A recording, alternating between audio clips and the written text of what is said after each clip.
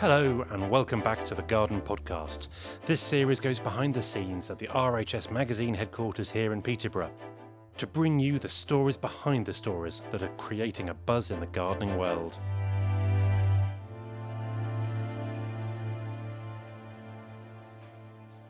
Today it's jingle all the way as the team puts the finishing touches to our December issue, obviously with the obligatory Robin feature in it, and we focus on plants with a Christmas flavour. Garden and plantsman legend Roy Lancaster discusses his passion and respect for conifers. Cedars, redwoods, pines, ginkgos, larches, they can transform any space. And there really is one to suit any garden, small or large. Plus, a flower that for many plant lovers is a real star of the Christmas seasons, hippeastrums. We examine the best of this beautiful bunch with my colleagues from RHS Garden Wisley and discuss how to get the best blooms from your bulbs year after year.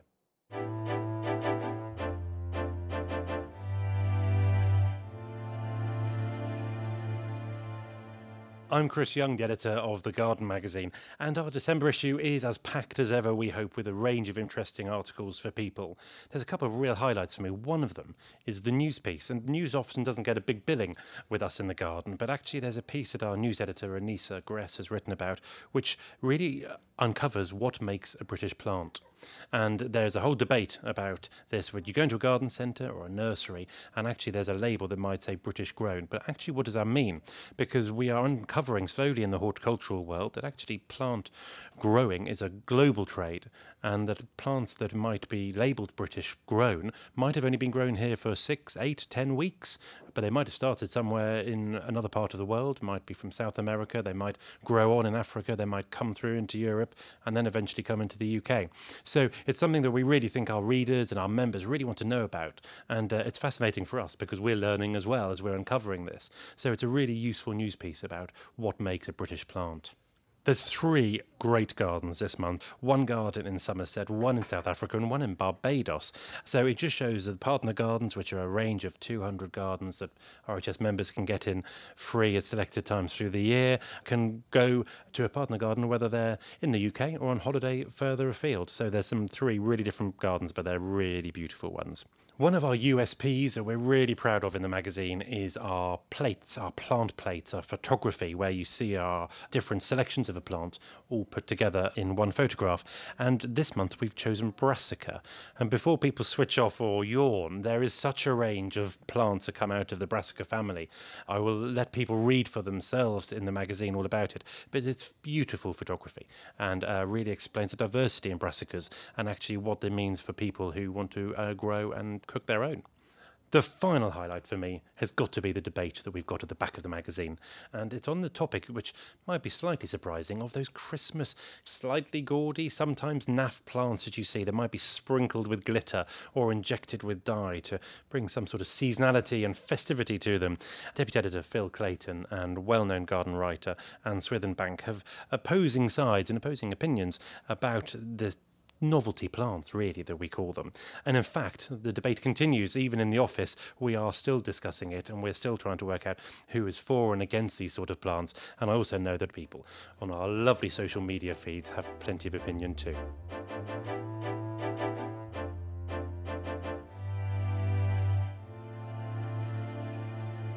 I'm Phil Clayton. I'm the Deputy Editor of the Garden Magazine. And I'm Melissa Mabbitt. I am a writer here on the Garden Magazine.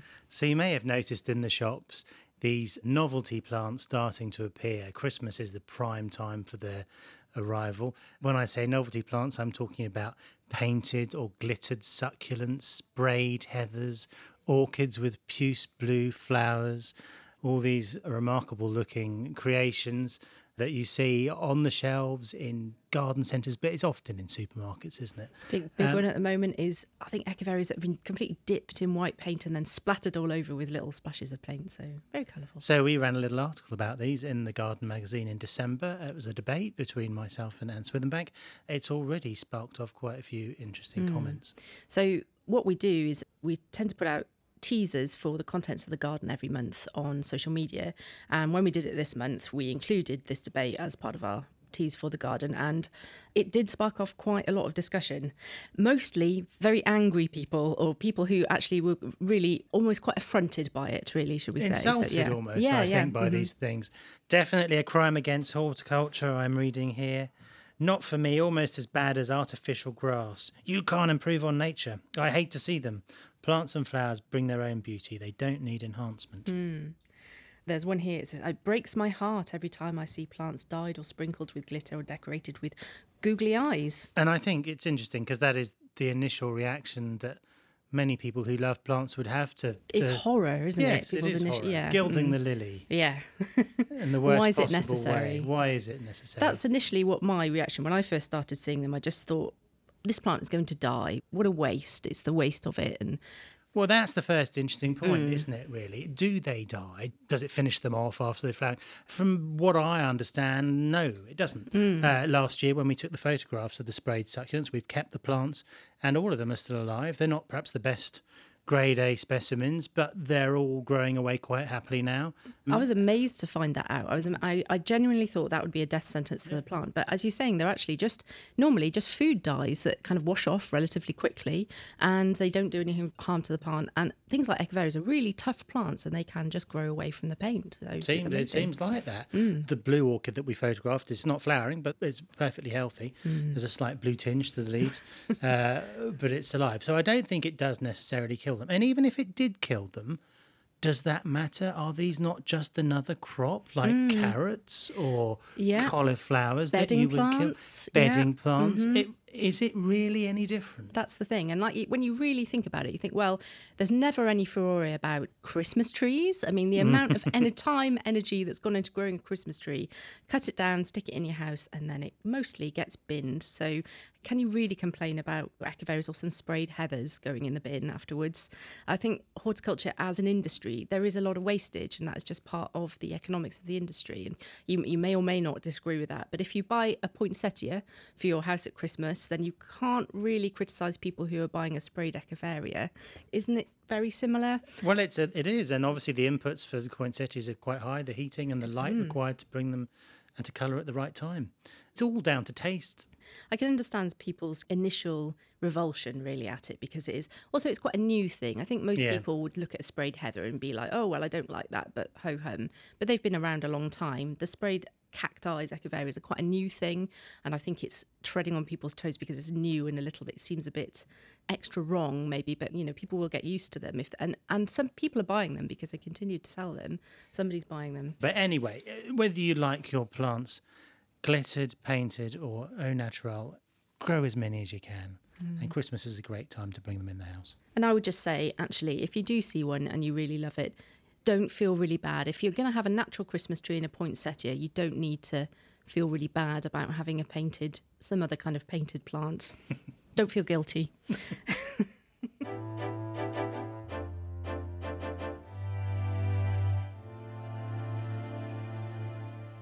In this month's magazine, I'm delighted to have an extensive article by plantsman Roy Lancaster on conifers and some of the very best to grow in the garden.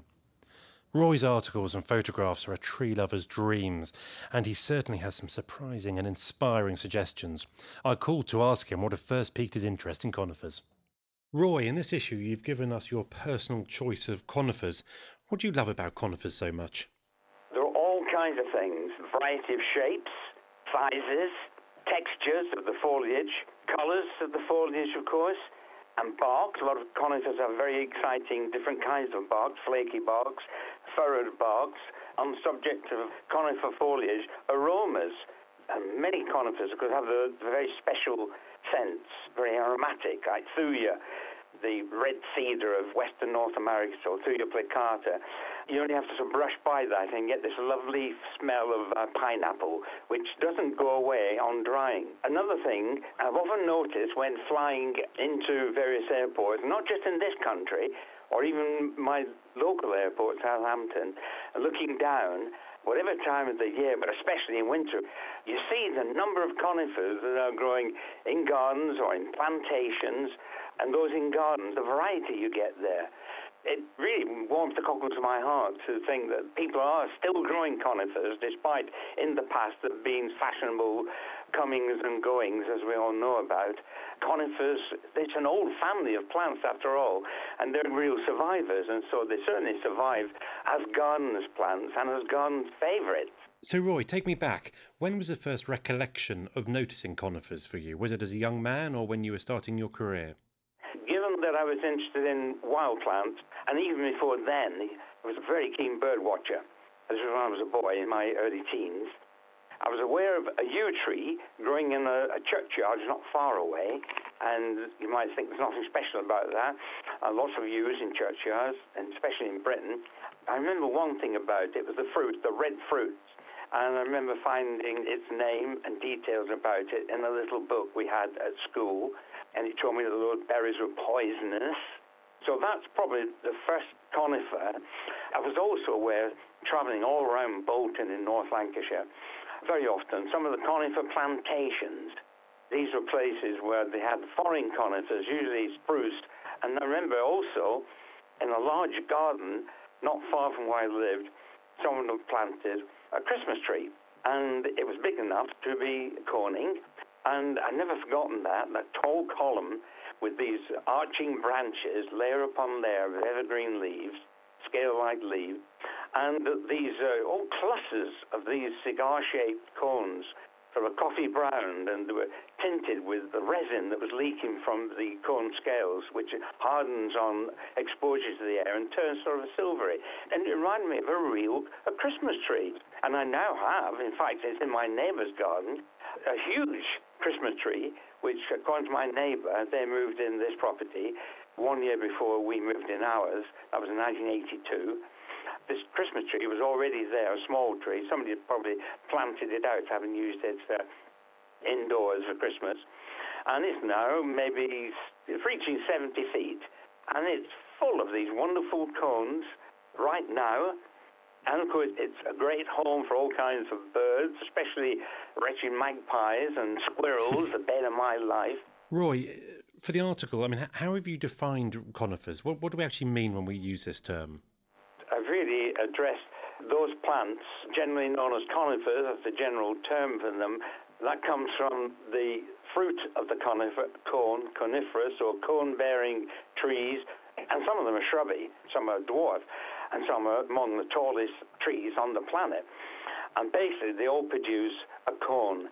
There are some variations. The cones, though they look enclosed, they're made of scales, and the seeds of the cones are placed at the bottom of the scale.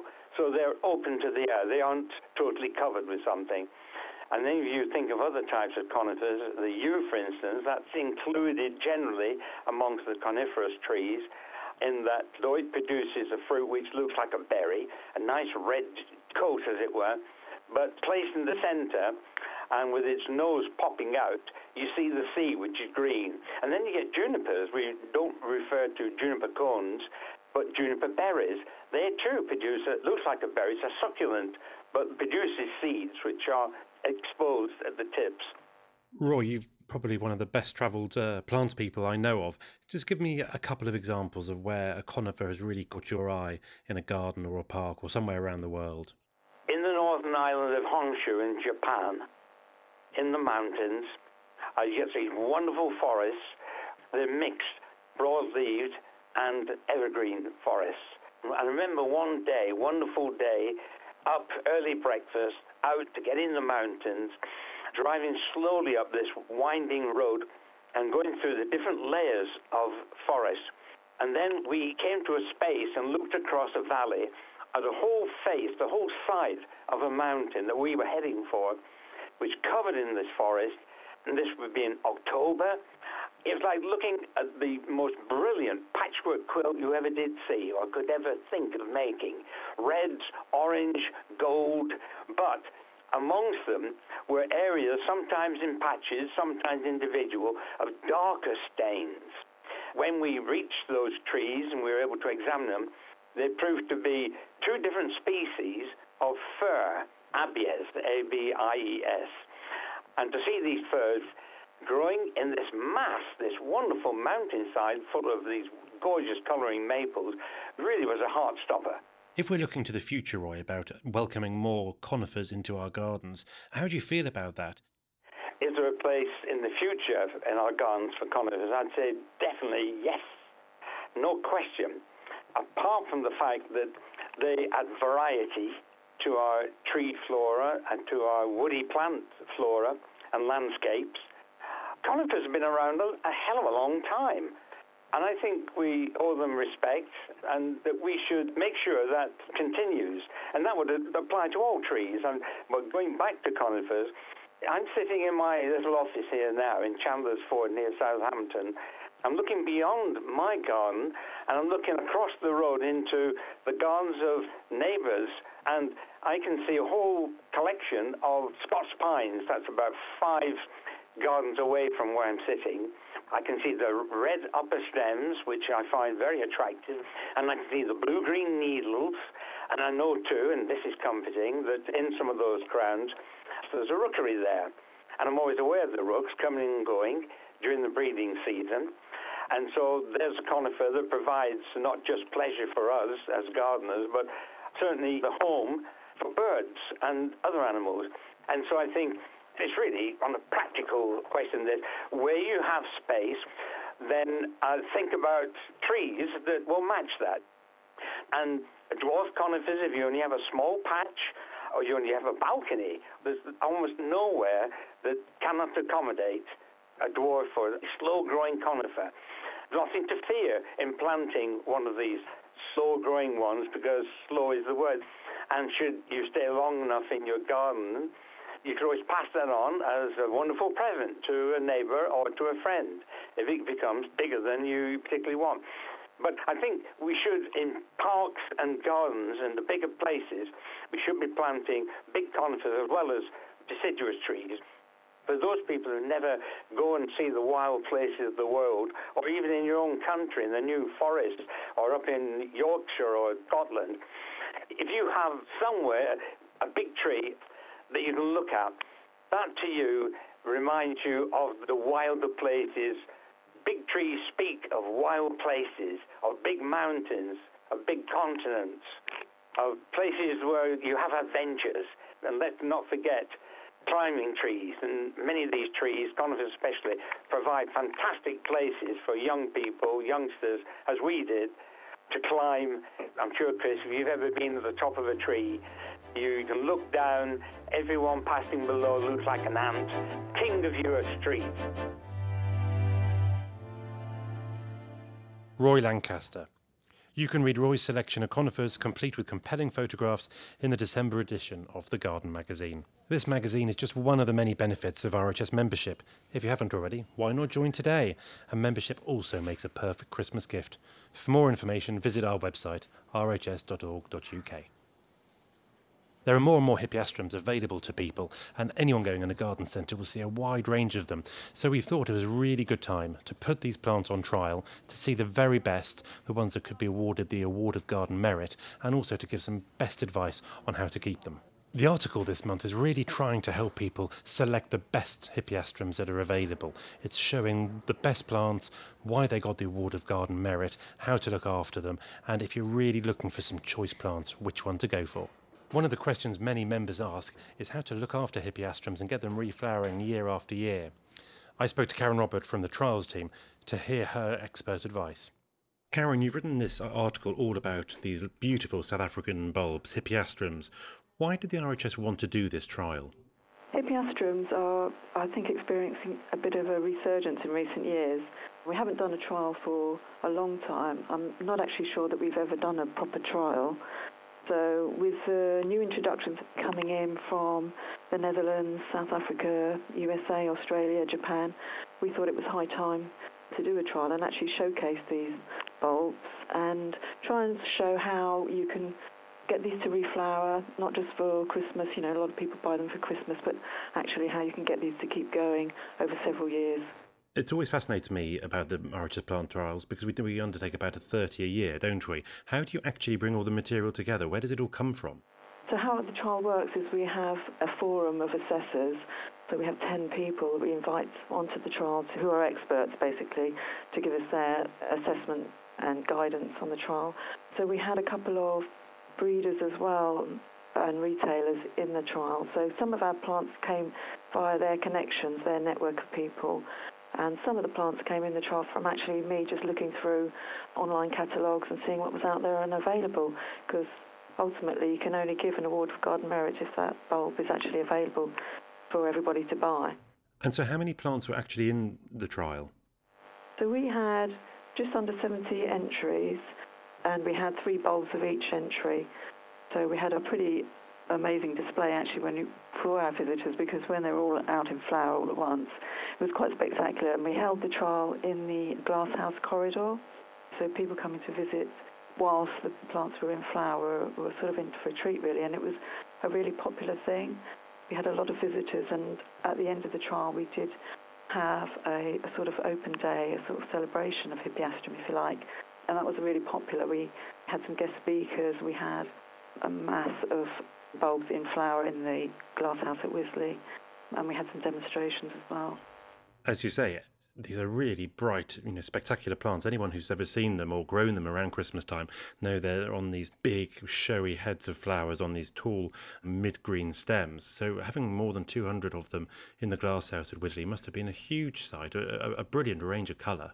It was, it's really nice because when not a lot else is out, and it's just a really jazzy, exuberant sort of celebration, really, of colour. And I think that's why it was really popular. We had a lot of visitors that day. Many people who know Hippeastrums will know that actually getting them to grow and flower in that first year is actually pretty easy, because they come in a box and there's some clear instructions about how to plant them and water them. But I guess the question for all of us, and I don't know if you found this or the trial members, is how easy is it to get them to reflower? When you buy them pre-prepared in a box, they've already had a period of semi-dormancy or dormancy, which is what they need really to reflower. So as soon as you pop that bulb up, it's going to start going into flower mode.